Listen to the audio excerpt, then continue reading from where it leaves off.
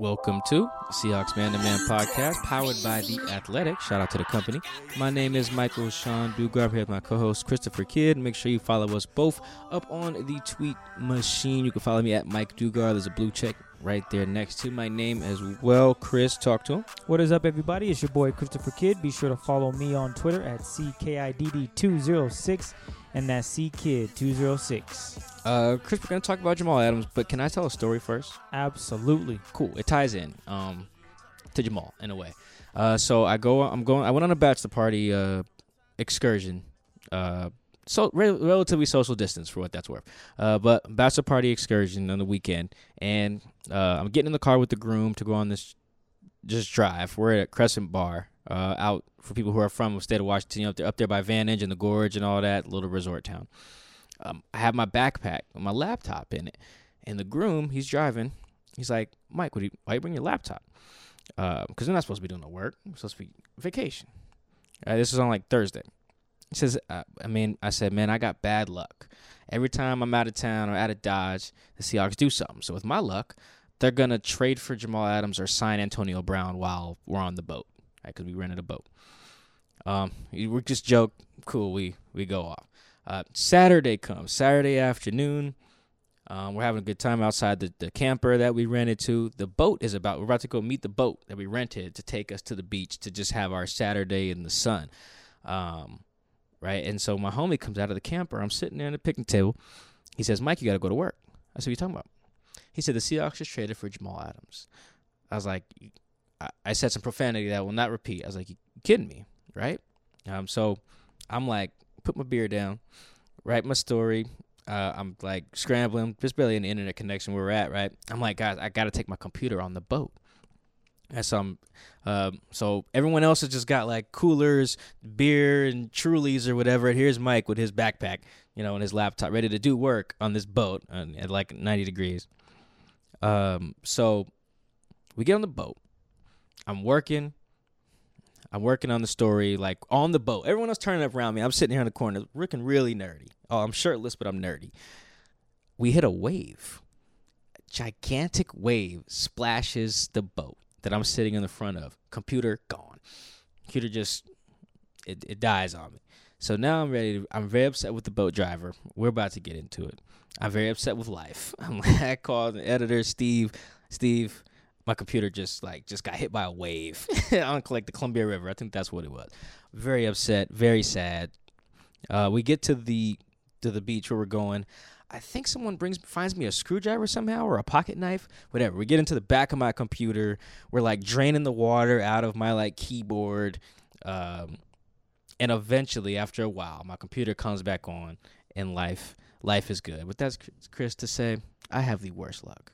I'm glad the Seahawks have Jamal Adams, but I have the worst luck. 'Cause I talked to you before my computer came on, right? Or was that after? No, you told me the story afterwards. After, okay. I texted you about it, and you're like, yeah, I'm already on it. Because I said, I know you're on vacation. Because you actually called me to say, hey, when you want to do the podcast, you might have a special guest. And I was like, well, we can do it Monday or Tuesday. Because I know you need a day of rest. Okay, you're on vacation. Right. You just chill, man. And you're like, all right, I'll do that. Worked out. Here we are on a Monday recording this episode. No, yeah, it ended up working out. But let me tell you, for them 20 minutes, my computer, because I got a bunch of projects I'm working on too, and I don't have a Mac, right? So I don't have like all my stuff backed up into a cloud. Like that's it. It's this hard drive in front of me, and that's all I got. Yeah. So I was very, very, very upset, standing there in my life vest in the middle of this boat, looking at the dude like, how could you not tell me there's this big wave coming? I don't know. It was very, very upsetting. All that's to say, that is our intro to the Jamal Adams episode because that is what this is. They traded for him, like I said, on Saturday. You already know the terms of it, but we'll remind you, the Seahawks gave up a first-round pick in 2021. They gave up a first-round pick in 2022. They gave up a third-round pick in 2021, and they gave up strong safety Bradley McDougald in exchange for Jamal Adams and a 2022 fourth-round pick. Now, that's a lot.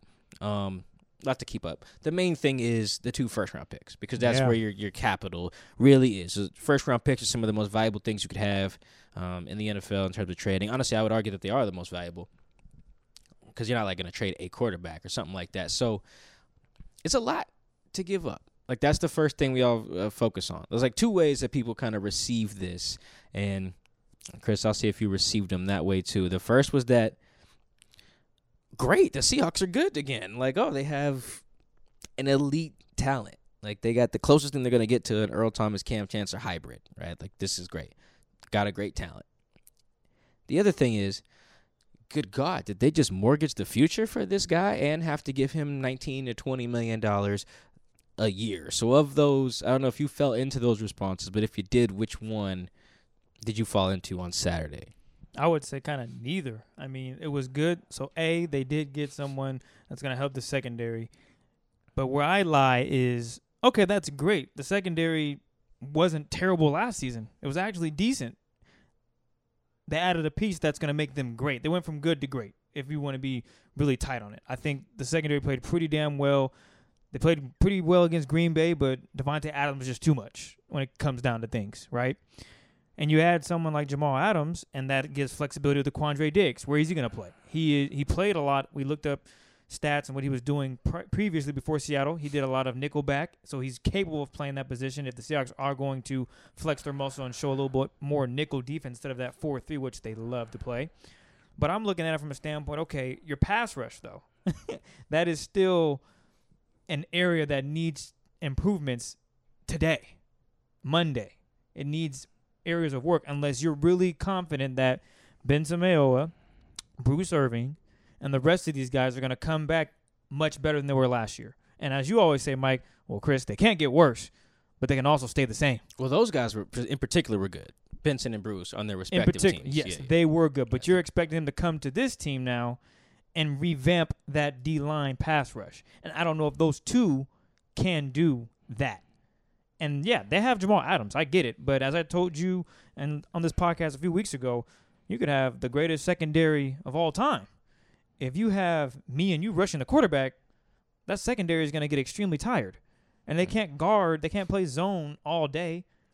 I mean, you look at what Patrick Mahomes does and his ability to extend plays. You look at Russell Wilson, how he extends plays. Can you imagine week in and week out quarterbacks extending plays? Not saying that they're going to play a mobile quarterback week in and week out, but just imagine a quarterback not being able to find a receiver, but he has the time to create a play on the fly, and now he's able to find someone deep down the field. And that's the area that the Seahawks might be in. I could be wrong. The pass rush, as Joe Fan put it on our podcast, is better. They could come out and get 33, 35 sacks this season, right? But then there's also the stance that, oh, my goodness, they could be not good again. And now you have this all-pro safety, and the Seahawks finish 10-6, 11-5. They get bounced in the divisional game against the Green Bay or the Vikings. I probably won't make it, but you see where I'm coming from? I mean, that is still, I think, the bigger issue is that pass rush. Are they set? I mean, do you believe right now that this pass rush is going to get it done? They're going to be competitive. They're going to get out their quarterback this season with what they have on the roster? Well, I think I've been reading more about this lately over the last couple years because I was from the school of, your pass defense does start with the rush. Though I think that pass defense, it can be elite and it can originate from either position. It could be up front or in the secondary. And I think if you have four, this is in theory, right? If you have 4 all-pro DBs, yep, it will make your pass rush better. You're damn right it should. Shoot. And I think, let's say, excuse me, I should give the full example. So you have 4 all-pro DBs and 4 very bad defensive linemen. I think you will get a pass rush. On the flip side as well, I think if you have 4 all-pro defensive linemen and 4 very bad DBs, you can have, I think, a good pass defense. You know what I'm saying? I think they work in concert with each other. I think maybe that was too extreme of example, but I don't think it necessarily has to start one way or the other. I think you can have want balance more than anything, though. Not necessarily balance is not what I'm getting at. I think that yes, it does. Not necessarily that they have to be equal. I do think that they can influence the other. It's like a chicken and egg type of thing. You don't need. You don't necessarily need the D-line to kick things off. If the secondary is locking it down, then that creates more time for your guys who need that extra half a second to get there. Yes. To get there. I think it all works together. That's why the Seahawks defense 2013, 14, whatever, was so good. Because not only were Cliff and Mike getting there fast, and Chris Clemens as well early on, they had nowhere to throw as Nope, well. exactly. That was the definition of, I think, of balance at the time. But I think the Seahawks can improve overall defensively by beefing up the secondary. Okay. Like if Dunbar has now been placed on the commissioner's exempt list, so we probably won't see him this season. But in theory, at the time, I was thinking, well, if they have Shaq, Dunbar, Quandre, and Jamal, that is a really good foursome. So even if, say, they're defending for an extra half second or whatever, it's real fast in the pocket, I think they can Make up for it? survive Okay. because then it's like, all right, what happens when you do let that ball go? Because if you have that foursome, they won't now, but you got guys who get their hands on the ball. Shaq doesn't necessarily take it away, but he just gets his hands on it. So you got Quandre, playmaker. Shaq gets his hands on the ball. Dunbar gets his hands on the ball, and then Jamal, Just who a gets headhunter. his hands who gets his hands on everything. Right. The ball, your helmet, your jersey, whatever. So I do think that I've begun to rethink where great pass because that's really, I think, that all that matters. Pass rush matters because it affects your pass defense as a whole. Yeah. Because you need your pass defense to be good and you need your pass offense to be good. Like those are the two things I would focus on. And I've shifted my focus, I think, in the last couple of years. Maybe emphasis is the word, on where that needs to start. I don't think it necessarily matters. If you want to start it from the back end and work forward, that's fine too. If you want to start it from the front end, like the Niners have kind of done, and then work backwards, I think that's fine too. I think it can work either way. So yeah, when I saw that they got Jamal, I was like, okay, obviously that doesn't fix the Clowney issue, right? But I do think it can, by boosting the back end, you are then helping the front end. Because they don't want to be embarrassed. They want to go out there and compete and want to make the secondary look good, as the secondary wants to make the D-line look good. It works both ways. It all works together. And I think if you boost one position like extremely, right? If you get, if they were to sign like Jalen Ramsey and it wasn't like Jamal, I think by now, because you can't throw anywhere, you're helping, right? So I think by boosting the back end, you can then help the front, and if you boost the front, you can then help the back end. I do think it all works together in that way. And perhaps even then, the Seahawks now with Jamal Adams, they realize, man, we can do a lot with this guy. He can blitz, he can play in the box. I mean, as you put it, he's a hybrid between Earl and Cam. Yes, I would say so. And he's 24. Not to say he's better than either. Yeah, of them. no, just by like no in means. terms of a skill set, it's it's more like a little. Throw in a little Polamalu too. The dude can just line up kind of wherever. Yeah. Him and Derwin James, I would say, are similar players. Yeah, and with that means the Seahawks now, instead of blitzing, 20% of the time, maybe they go up to 25-30 with just his acquisition and what he brings to the team, because they know that this guy can get after it. He blows up running backs. He's not afraid of a challenge, whether it be a tight end, a fullback, a running back trying to protect the quarterback. I mean, this guy is a flying missile, and he loves making plays. We saw that with the Jets. They just didn't happen to have a good offense to keep them in games, so he was out there a lot. Yeah, the quarterback was seeing ghosts. Yes. He was. And poor Luke Falk out there. Love Luke. He was looking terrible when he was there. But now he's with a team where the quarterback is great, if not the best in the NFL, top 3 for sure. Top 2. I feel you on that one. Let them know, Mike. And now you're playing with a defense that is looking to get back to where things were. Had a few, cut a few players here and there. They want to pay some players. I mean, you look at Frank Clark. They didn't want to pay him. He goes and wins the Super Bowl. And you look at that Chiefs defense. Their cornerbacks were not all pro, all elite. They were good corners, right? But that pass rush was so good, kind of going to your point, that, hey, it all just kind of worked in unison, yin and yang. And their pass defense was good. The Chiefs. Overall, yeah. Like, that's no matter where it's – because pressure leads to a good pass defense. So, like, sacks obviously are good. Pressure, leads to turnovers and everything like that, and rush throws and fumbles or, whatever. So that was the piece. That's, like, in terms of that first on-field impact, how it affects the guys up front, that's kind of where I came with that. And that's kind of how I think about it in general. I understand it. I hope you're right, Mike. Yeah. I would hate for them to have that elite talent back there, and then they're like, damn, man.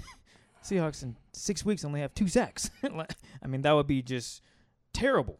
But if they're winning games, hopefully they pick it up, because we saw what happened last season. Players suspended, players hurt. We're waiting for them to get back. Okay, it's week 9 now. What's going on? Oh, continuity. We got to get used to each other. We're all back and healthy.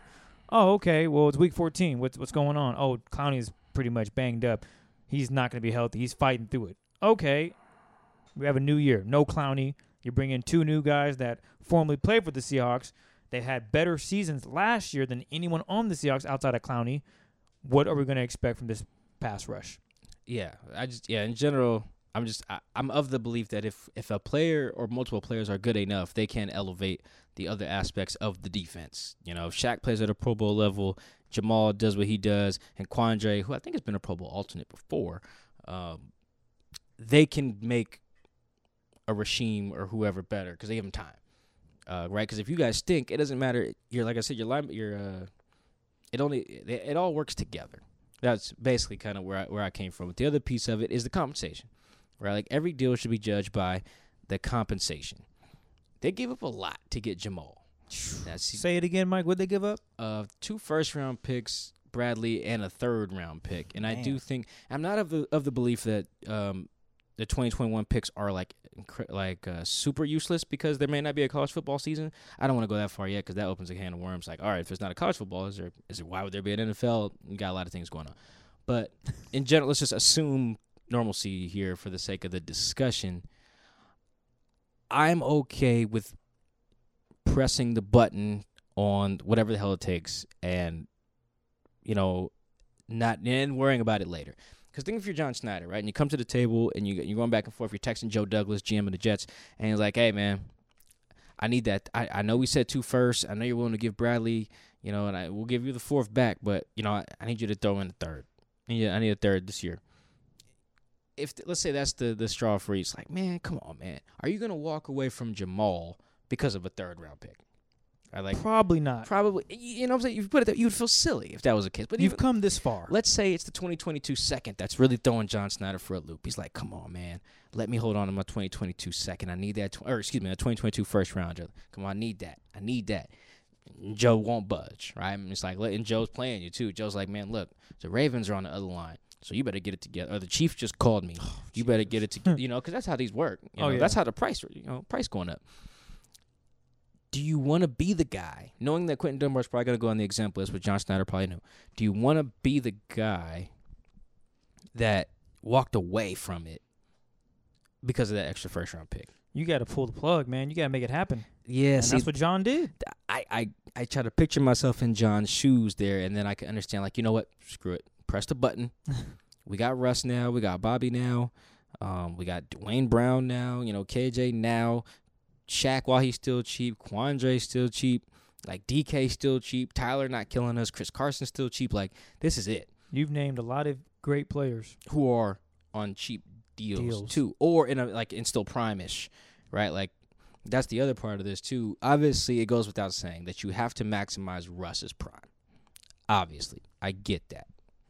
He's not the only one whose like window matters here, because in theory, Russ is what, 31? Yeah, Russ is 31, I believe. Russ might be good for another 8 years. Like his prime could be extended because he's a quarterback. So, but it goes beyond him though. I think it's like, okay, how many elite years are we gonna get a Bobby? Right, okay, how many years in total we get left out of KJ? How many years of Dwayne, who's what? Gonna be 36 with a $13 million cap hit in 2021. Yeah. Like your time is now.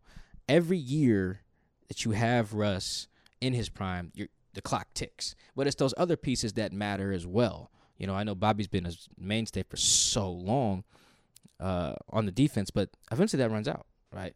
He'll play at a high level, I think, for a while, but like all pro level is a little bit different too. So I mean, even like Dwayne, your left tackle situation, we know Seahawks staff are terrible evaluating O-line. So then what?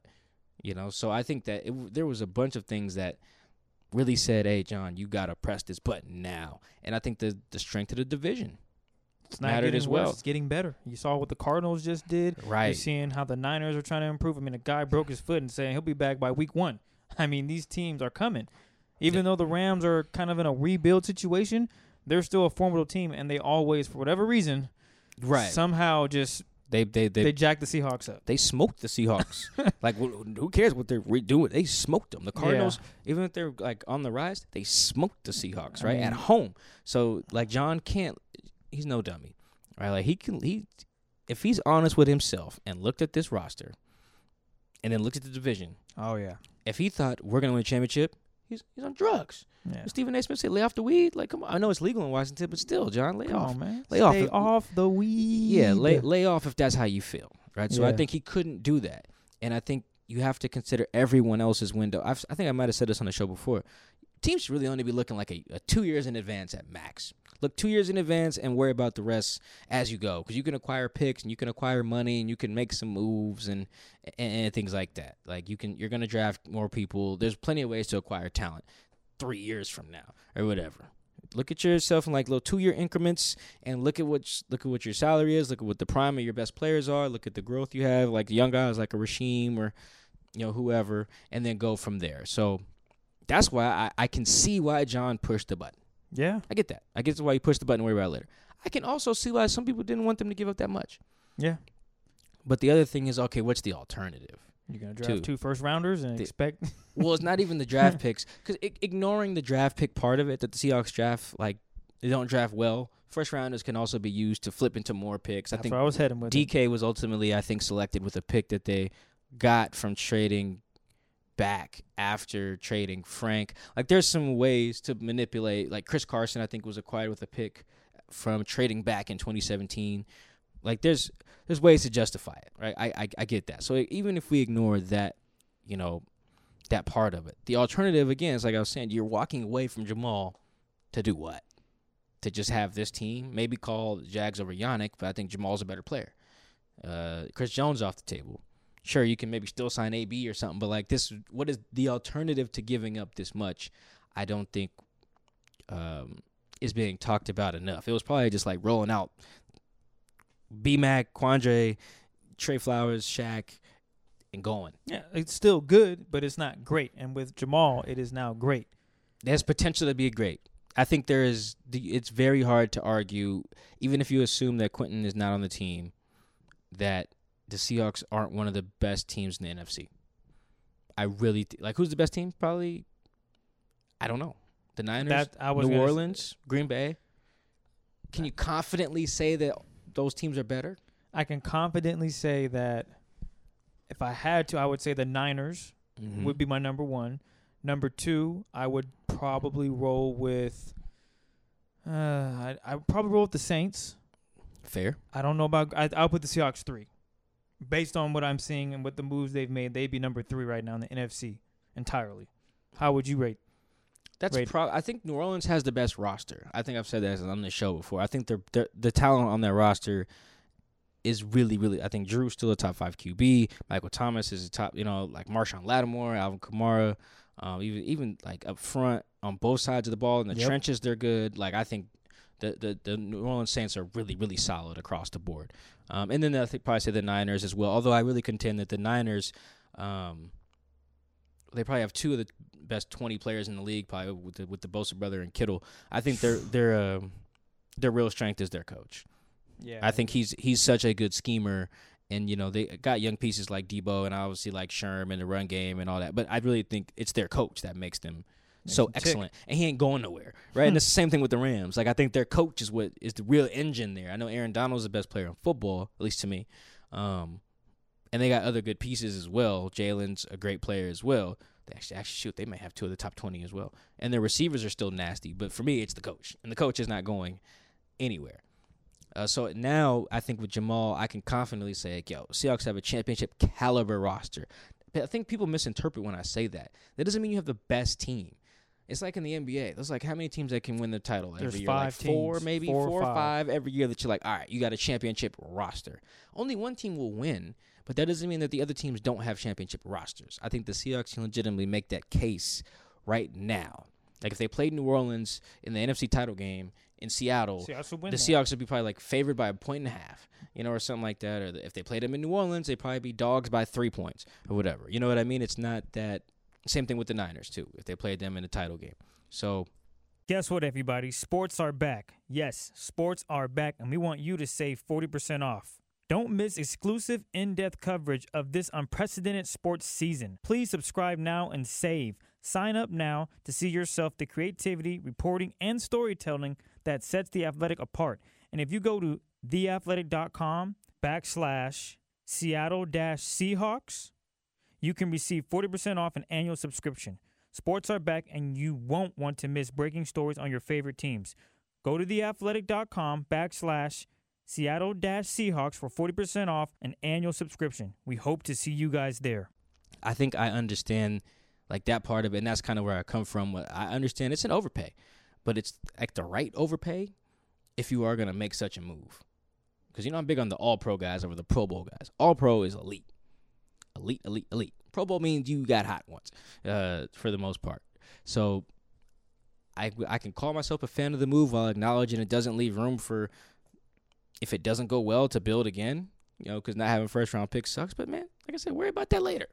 Try to win right now. And that kind of answers the question that someone hit me. They tagged you in it, and they CC'd me saying, make sure you bring this up specifically, and I think you just touched on it. You're talking about poor teams and their franchises, and you listed those teams out, and they trade a bunch of capital for players, and you're trading away the future. And I think you just kind of touched on it. It's like, well, we're talking about the now. Don't look 3-4 years. Look, maximum 2 years. And we just, we haven't brought up all the guys, but I think for the most part, you bring up Dwayne Brown, who is probably going to be on his last leg here with the Seahawks. I mean, how much more do you think he's going to pass protect for Russ on that left side? At an elite level. Because guys can still play, but declines have to happen at some point. And when you decline, is that worth to keep on the Seahawks? We're trying to go here, and you're not here anymore. You've dropped a level because of age and whatever the case may be. And your salary doesn't drop. That's another thing. Salary doesn't drop. And then you have Bobby Wagner, which you mentioned. Well, how long is he going to play at an all-pro level? Be the best linebacker in the NFL. Or at least one of the best, like 3 or 4. Which I still think can be a couple years, but that's the type of stuff you have to consider.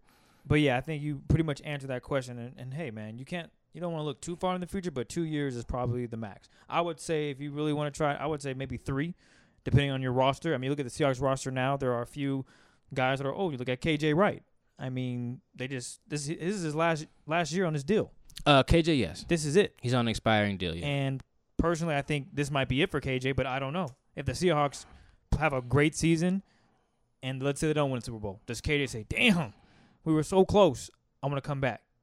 And then you look at the roster, who they have at linebacker. You got Cody Barton. You got Shaquem, even though he's now rushing the passer because he has gotten better, and they said, you know what, we can use you in other ways. I mean, there's just a lot of elements that go into play here, and the future of the Seahawks, I see why they made that move in trading for an all-pro safety at 24 who's going to be 25 in October. I mean, these are the moves. You got to go. You just got to make it happen. Yeah, when teams do these, I think also what you're gambling on is really important. Like with the Bears, I know people actually laughed at the Raiders when they did that. But I always did feel like that was weird because I wasn't necessarily sold on Mitch. And they were gambling on Mitch being really good when they made that trade for Mac. They gave up a lot for Mac. I think it's probably as much as the Seahawks gave up, if not a little bit more, a little bit less, but it's in that same area. And they were kind of betting on Mitch, being a lot better than he is. Just being good enough to get us there. Like if we maximize the rest, you just don't mess it up. And he wasn't. He's very bad. Very, very, very bad. And in the same way, I think, I can understand why Houston made all that move for Laramie Tunsil. I could get it. Like, we got D-Hop. We got Deshaun Watson. We're ready now. They just made, the divisional round before they lost it? They were up 24-0 on a team that won the Super Bowl. 21-0, whatever that was. Like, I get it. I get these moves. They are overpays, quote unquote, but I can understand. The Rams, they were betting on Jared Goff, which I think is a terrible bet. But they had just made the Super Bowl when they made that Ramsey deal, which was also a lot of draft capital. So I can understand. I understand the thought process there. I can understand things without necessarily wholeheartedly agreeing with them. Like, I just need to understand where you're coming from. Well, that's the one thing. Your process is what matters just as much as, like, the end result that you get. Like, what process are you taking? I think the Texans were taking, a decent, like, process. Trade a lot because we got a young QB, best receiver in the league, good offense. We're ready right now. They just do other things that didn't add up, like trading Clowney doesn't make sense in that regard, and then trading D-Hop doesn't make any freaking sense. But that's Houston. So I think it depends on what you're gambling on. Like the Seahawks are gambling on Russ. Oh, that's a good bet. Like got Russ. Russ and Bobby are largely gambling on. I think that's a good bet to kind of push your chips in and see what happens. I think the other part is the money, too. You don't want to have to. In all of those cases, I think, Mac got paid right away. Tunsil just got paid, and then Jalen Ramsey is going to get paid because you also have to pay the guy, too. That factors in. But I do think the Seahawks are in a good spot where they have cap space in 2020. Or, they have future cap space, excuse me. So, like, who's on an expiring deal right now that's up for a new one on the Seahawks? Just Shaq, right? You could pay Chris Carson, but I doubt he would reset the market. Even if he has a really great year, I doubt the Seahawks would do that, especially when they have Rashad Penny behind him. So you're really just looking at Shaq, right? Is that going to be market resetting money? I would doubt it because Byron Jones is making a lot, and you're looking at a salary cap that probably won't grow from year to year because of COVID. So you got one guy basically that you really got to pay. And even then, that's just one guy on a new deal. Let's say Jamal after that, like, all right, we paid Shaq. Cool. Jamal hits the table. Was like, hey, man, it's time for this bag we talked about last summer, right? Because Jamal basically is going to delay his salary demands. He ain't going to hold out right away. Cool. He says, John, I need this bag. All right, cool. Let's talk about this bag. And they get that worked out. That money, even if he gets paid, you're not even talking about that, like, ballooning on your salary cap until next season. So how many years away is that? Like 2? 2. So who knows what the situation looks like then. I think by then you probably have to worry about, like, maybe paying, like, DK or something like that. I'd have to check. Or if you want to re-up on Tyler and maybe some other cats at that point. Rasheem, I think. But the point is that they got the money to do all this without, like, being screwed. Right, it's not that's where the Rams, I think, made a big. They don't have any money. That's it. The Rams don't have any money. Like that's it. They also bet on Gurley's knee, which was a bad bet. You know, talk about relying on certain things. So the Seahawks have that's another like a move that I can get being skeptical. A reason to be skeptical of it is the money aspect of it. Like, why would we give up these assets and have to pay a guy? You know, but the money you won't be tied up in the money part of this to the point where you can't improve the roster. I don't think. My knowledge of, like, where the salary cap's going to go and what Seattle's future on their cap looks like, I don't think this is a move that even if you pay Jamal next spring or next summer, that you're screwed down the line. When the last time the Seahawks were really screwed on the cap? Like, they find ways to fix things, and that's the worry about it later part. Too. I talk a lot about giving the Seahawks the benefit of the doubt when it comes to finding linemen or drafting in the first round. In terms of not being screwed financially, I kind of am willing to give them the benefit of the doubt this time. That is where I do trust John, and I trust Matt Thomas, the nerdy money guy who I've never met, who apparently is upset that I did a story about him because he doesn't like press. I never met him, so it doesn't matter how upset you get. Really, somebody he's like, hey, man, he doesn't like you did that story. I was like, I don't even know him. Never met this man. Never met him. Don't know what he looks like. Although I apparently was on a flight with him. That is hilarious. One of the homies got away off the flight. We're at SeaTac Airport. He was like, Mike, Matt Thomas was sitting in the front of the plane. I was like, really? He was like, yeah, man. He just walked right past us. I would have known. I have no idea. Did a whole profile on him. Doesn't know what he looks like. So, like, hopefully we did just a decent job just now kind of going through all the things that I think people have complained about with the trade. Because I know you've probably seen it too. Like, yeah, timeline was flooded. Yeah. You know, I get it. But it's a now move. I mean, you guys won a Super Bowl ring, right? We won the opportunity to record a podcast in Super Bowl country, wherever that may be in the future. Tampa, I think. Well, shoot, with COVID, we don't know where it's going to be at this point. Yeah, going to Florida's not great, but I'll go for the Super Bowl. Shoot. Yeah, you on your own there. I'll be masked up, gloved up. This is a move you just got to make. As Mike gave it a perfect example of, hey, I need all these picks. Are you going to say no this far in and let some other team scoop them? Can you imagine the storyline that would come out 2 years later? Oh, the Seahawks had an opportunity to get said player, but they said no. He went and joined the Chiefs, who have recently won 3 straight Super Bowls. Or the Ravens or something like that. Even like the Cowboys. Oh, yeah, because that was another destination Cowboys he would was have been in the interested mix, in. too. The Cowboys would have gone from – the Cowboys and Seahawks are probably, like, equal in terms of, like, the talent on their roster. Okay. And now if they'd have added Jamal, then they're having that convo, and we're over here, wondering if the Seahawks are going to make the playoffs or something like that. I mean, they'd make the playoffs. But you get the point. Like, there are plenty of reasons to be, like, legitimately skeptical of, like, yo, Seahawks, why would you do this thing? But then I think there are plenty of reasons to understand why they did the thing and then be like, all right, shut up and be happy they got Jamal Adams. And he's just good. He's really, really, really good. We'll just say elite. Yes, he's a playmaker. And I've talked about that on this show, too. The Legion of Boom was really great, and they had great players. They were all-time great players. They were playmakers. If I could tweet like right now, like, and ask people, hey, man, what's your famous Earl Thomas play? What's your famous Cam Chancellor play? What's your favorite Richard Sherman play? I would get tons of different ones, though. Like, they all just don't have that one. They have multiple. They have multiple moments in plays that would change games. You have one in the regular season. Yeah. 4th and 1, I believe, Tom Brady. Seahawks are in New England. 4th and 1. Oh, you talking about Sunday Night Football? Yeah, It's Gronk and Cam. I'm like, oh, this is what I've been waiting for. And I love that there was no call because Gronk initiated contact. That is just one play that stands out when you say Cam Chancellor, because that was a huge play, and everyone knew this was going to be the Super Bowl matchup. Unfortunately, it didn't go the Seahawks' way, but at that time, everyone knew it was going to come down to these two teams when it's all said and done. And it did, but again, it didn't go the Seahawks' way, of course. But, I mean, that's just one play that comes to mind. I'm sure you have a player, tons of plays. Well, yeah, the point is that you could ask that about someone like Cam, and then, the time he shut down Gronk, or that time he decapitated Vernon Davis, or that time he picked sixth Cam in the Super Bowl, Newton, the time he jumped over and blocked the field goal, that time he picked sixth Cam Newton. Not in the Super Bowl, was it? No, excuse me, not the Super Bowl, sorry. Division.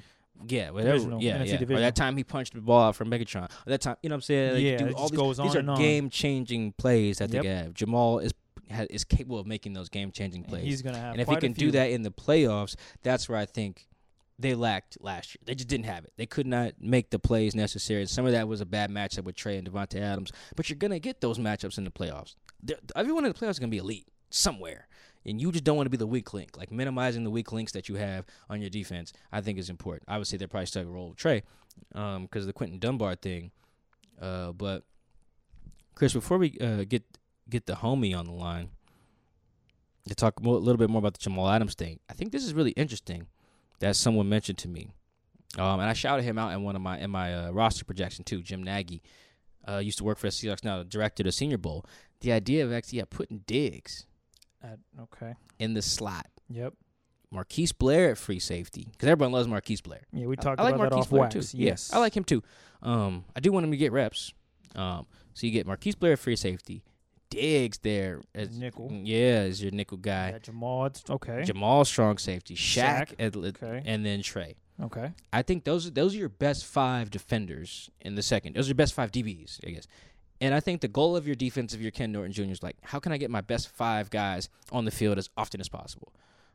It's a lot of nickel. Maybe my best 7 if I'm looking at my front 7. Like, how do I get my best 7? Obviously, Bobby, KJ. Yep, and then what's after that? Last year, he basically was saying, I think Kendricks is better than Ugo and Jamar Taylor and whoever else I would put there. So he's part of my best 7. 4-3. Whatever. That's fine.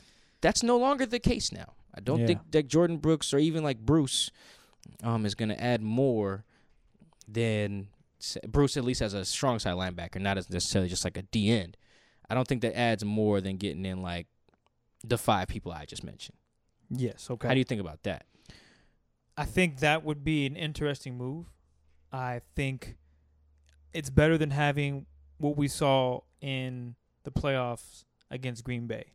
Because that image is still in my head of watching Shaquille looking at Ugo like, maybe I should switch or call a timeout and because this is not the matchup we need right now.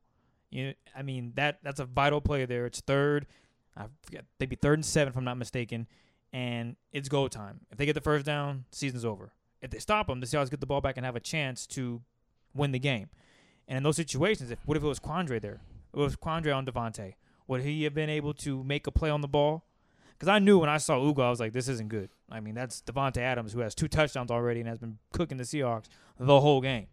And the fact that the defense went along with it, I mean, just imagine having Quandre there and what difference that would have made. And someone pointed out to you, like, yeah, that would probably be your best bet, having Marquise Blair back there. You got Jamal Adams. You got Shaquille and Trey. And then you just throw Quandre in there. Could that have been the season saver right there? I don't know. It's a what if. Yeah. Absolutely. I'm not here to play what ifs, but I think going forward, that is something they should test early. Week 1, why not? Well, yeah, and I think one more thing before we hop off of this, I think it's got the potential to be even more creative, right? Because then I think the next step of that, when I think about the playoff game, is, all right, maybe it's not Diggs on Devontae. Maybe it's just Shaq.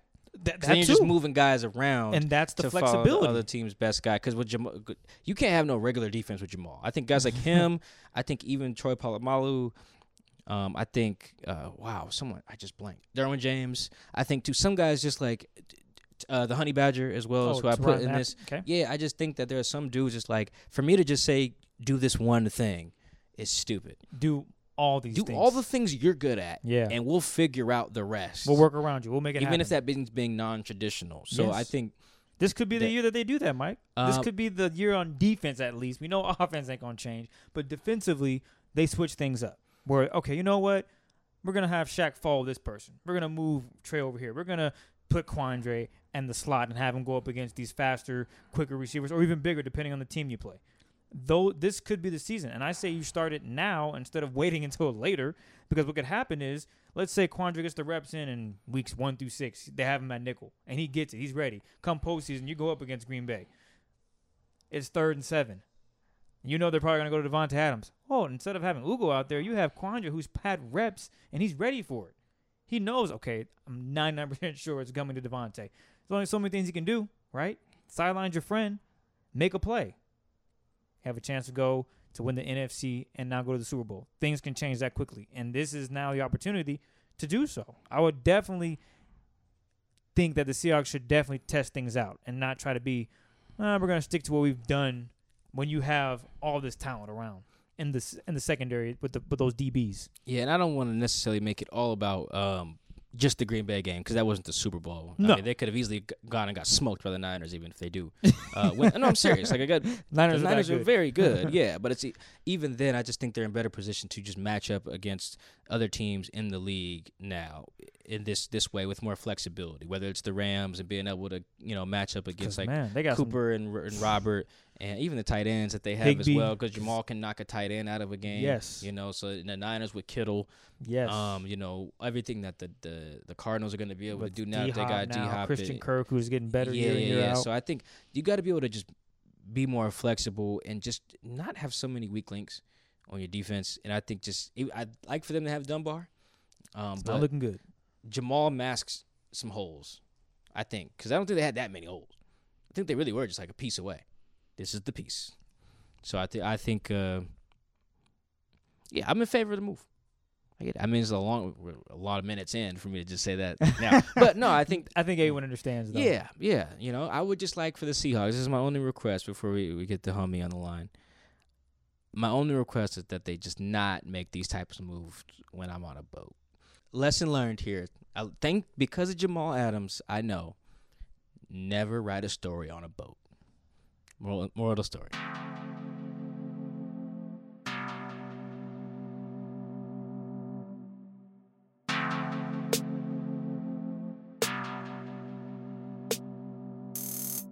Joining us on the podcast now is the homie. He has an iPhone now. I know that's an inside joke no one listening here will get, but I'm very happy that he has an iPhone. Welcome him to homie Charles McDonald. He covers the Giants and the Jets for the New York Daily News. Charles, what up, baby? How you doing? I'm doing all right. You had to blow up my spot. I succumbed to peer pressure and got an iPhone. I was talking to homie Robert Klemko. He told me it's time to get a big boy phone, and here enough, I am with a big boy phone. But it feels good to be with the Blue Text gang, and I'm happy to talk Jamal to the Seahawks because that's obviously the big trade that happened this past weekend. I want to get your thoughts on just the compensation piece of it. Like in Seattle, there's like a faction of fans who are like, "Yo, I'm happy about Jamal, but why the hell did we give up an arm and a leg? Like, what did you think of what the Seahawks had to give up to get him?" I think it's a lot. I definitely see why Seahawks fans would be upset. I mean, 2 first-round picks for a non-quarterback, like a non-pass rusher, it's a lot to swallow. It's a tough pill to swallow, but at the same time, Jamal's a great player, and I think Seattle was. I mean, I'm not even think like you can tell by the move and the compensation they gave up. They're obviously looking for someone who can not only be a starter but be like an elite superstar player for them off the jump, and I think that Jamal brings that. You can ask questions about, is the safety worth 2 first-round picks? Is it worth to trade for Jamal Adams and then pay him on top of that when we know that the cap is going to be pretty much demolished over the next 4 years because of the adjustments to CBA involving the coronavirus? I think those are all valid questions, but the talent Jamal has is undeniable, and if Seattle felt like this is a player that they just absolutely had to have on their roster as they move forward and try to win a championship with, before Russell Wilson gets too old, then I guess it's hard to blame him too much. You're just gonna have to get creative with how you build your roster over the next few years. I know you only covered you hopped in the middle of the season covering the New York teams last year, but in what ways were you able to see how the Jets got creative with using Jamal? Because he probably has one of the most unique skill sets of any defender in the league. Yeah, the Jets were in an interesting situation where Jamal did everything for the Jets because he had to. Like, they didn't have an edge rush. C.J. Mosley and Avery Williamson, both their starting linebackers, got hurt. Or Avery got hurt before the season started, and C.J. got hurt week 2 and basically missed the entire season. Like I said, the edge rush, linebackers gone, the cornerbacks were kind of shaky, and Greg Williams basically was like, all right, Jamal, go figure this out for us. And he did, especially towards the back half of the season. I mean, he was an absolute menace in the front seven. Blitzes, run defense, coverage on tight ends and slot receivers, that's where he shines. And that late season stretch where he had, I think he had 3 sacks versus the now Washington football team and 2 sacks against the Giants, including a strip sack that he took back for a touchdown. The ball didn't even touch the ground. You're not supposed to get hype in the press box when you see stuff like that. But he ran over Saquon Barkley and grabbed the ball from Daniel Jones, ran back for a touchdown. I do my best not to jump out of my seat. That's the kind of exciting playmaker that he is. And I the Seahawks fans like the Legion of Boom. This is the same type of player, same type of mentality. He's loud, he's raucous, he's rah-rah, but when it's going well, it's a lot of fun to watch. I want to know, we know he's a phenomenal player on the field, and what is his presence locker room-wise with his teammates with the Jets? And I wonder if how it's gonna fit with the Seahawks, because there's a lot of leaders on this team, and I think it'd be just an awesome fit if he is that type of player. Is that the type of player the Seahawks are getting leadership wise? Someone that's outspoken and down to just ride for everyone on the team? Yeah, for sure. I mean, I can tell you just from conversations that I've had that Jets. There are some Jets players who get it. Man, it's hard to turn down 2 first-round picks and another starting caliber safety, but at the same time, they're Jamal's my guy, and it's hard to see him go. And he was absolutely the leader of that, not only that defense, but really the entire team. I mean, when you think about the Jets, there aren't really that many strong personalities that come out and grab you by the face with how intense they are, and that's what Jamal was. And I thought Jamal and Greg Williams had a really, energetic dynamic last year, and I don't see why he wouldn't immediately become one of Pete Carroll's guys in that team, because he is that fierce. He does play well, obviously, and he's going to lead them. And I think what happened with the Jets last year that was impressive was, as Jamal's energy rose, their energy kind of rose on the field, and they were pretty good defense despite the deficiencies I said earlier. So, he's someone that you want on your team for sure, and the defense is going to rally around him. It's very much that feel of the old Legion of Boom teams where, they're going to hit you in your mouth and let you know about it, and that's kind of the style of defense that they play.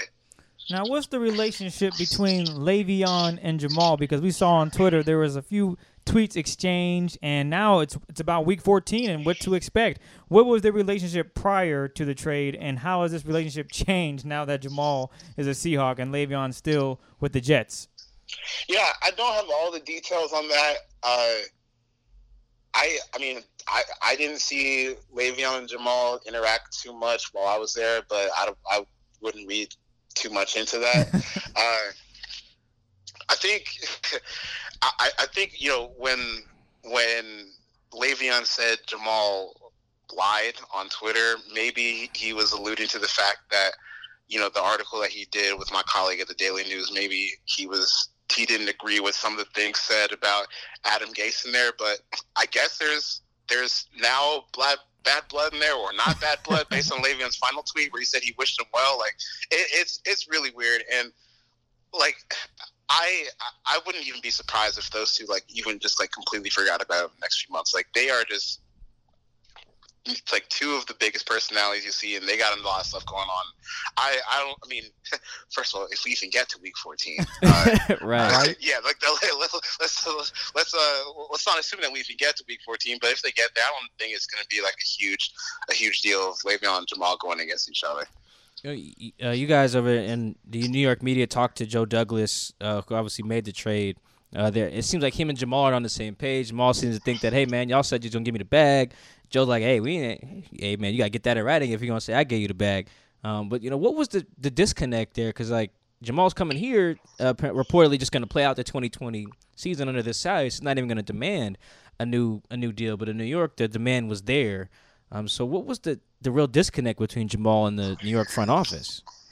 I think that you got to a point where Jamal, whether he wanted to be in New York was a real question, but he would never say that publicly, right? Mm-hmm. So, I don't remember who exactly reported it, but like Jamal went to the Cowboys to ask, like around the trade deadline, to he talks to Cowboys players to see if they could prod the Cowboys into making a trade for Jamal. And I'm one of these people I don't care where someone wants to go. If Jamal is not happy here and he wants to leave, like that, I don't really see that as a big indictment on his character. You only got so many years to play football. Like, go maximize, be happy, and play where you want. But there was a little bit of a disconnect on one. I think there's a disconnect on whether or not the Jets were actually going to give Jamal a contract offer, whether that got mixed up with the late hiring of Joe Douglas last year, because if you remember, Mike McCagnon got fired after the draft. Like, they let him use a top 3 pick on Quinnen Williams, and then they fired him, and then they hired Joe Douglas that summer. So I don't know if there was a disconnect there in the transition to the front office. It seems like Jamal was not 100% truthful on his desire to stay in New York long term, which is fine. I mean, if he doesn't want to be there, and he seems happy in Seattle based on the Instagram videos that he put up the other day, I think it's just you have a little bit of a disconnect on both sides in terms of wanting to stay in New York and the promise of a long-term deal. And I honestly don't know if he liked Adam Gase that much, and maybe that played into it. But I think you also got to a point where the Jets were saying, if he doesn't want to be here, then let's see what we can get. And it just kind of all fell apart, maybe from a little bit of miscommunication that happened during the season. From day one, I didn't seem like Adam Gase was much of a likable guy. So if that was, honestly, if Jamal came out and told me like, hey man, that was it, I ain't just like Gase. I was like, cool, man. Cool. Welcome, he's not the first guy to have issues with Gase. So like that's a very plausible way for that to happen. But I don't know, like, the inner workings of their relationship. I know that Jamal came out and said that he doesn't think Adam Gase is a head coach that can win a Super Bowl, and now he has a coach that has won a Super Bowl. There you go. One more thing on Jamal, just on the field. He does a lot of things, really well. It doesn't look like he gets his hands on a lot of passes, not a ton of interceptions. But is there one thing that you're like, man, he's going to be able to do this really well with Seattle and with Pete Carroll? If you just think about Cam Chancellor, the way that he played in Seattle during those peak years, and to me, it's really like a better version of that. Now, like, you don't have the other guys, Earl and Sherm, backing him up, but like, if you're trying to think of a role for Jamal Adams and Pete Carroll's defense, you've already seen it. We saw 31, hammer tight ends and play slot receivers and be a menace against the run, and Jamal brings the same type of things. And I think Jamal's ball skills thing kind of gets overrated a little bit. Like, maybe he doesn't get a ton of interceptions. Like, I think he only has 2 since he came into the league, but he's real good in man coverage. That's not a big issue. He just doesn't force interceptions, or he doesn't force takeaways through the air. But he'll get his chances on the ground. I mean, I think he's one of the best. When he's making a tackle and he needs to strip the ball, I think he's one of the best guys at that in the league. So there are other ways for him to create takeaways and give the ball back to Russ, and hopefully help the Seahawks win games, because I think it's going to be it's just going to be interesting to see how they continue to build this roster once they give him that paycheck, which is, undoubtedly coming since they traded 2 first-round picks for him. Last thing, Charles, newest member of the iPhone gang. Is knowing what we know now, what the conversation was and the situation that both teams are in, did one team win this trade? Is it a win-win? Is there a loser? How do you look at it? I kind of think the Jets won just because as good as Jamal is, and I really do think that he's in like that Derwin James tier, like best box safety type of guy in the league.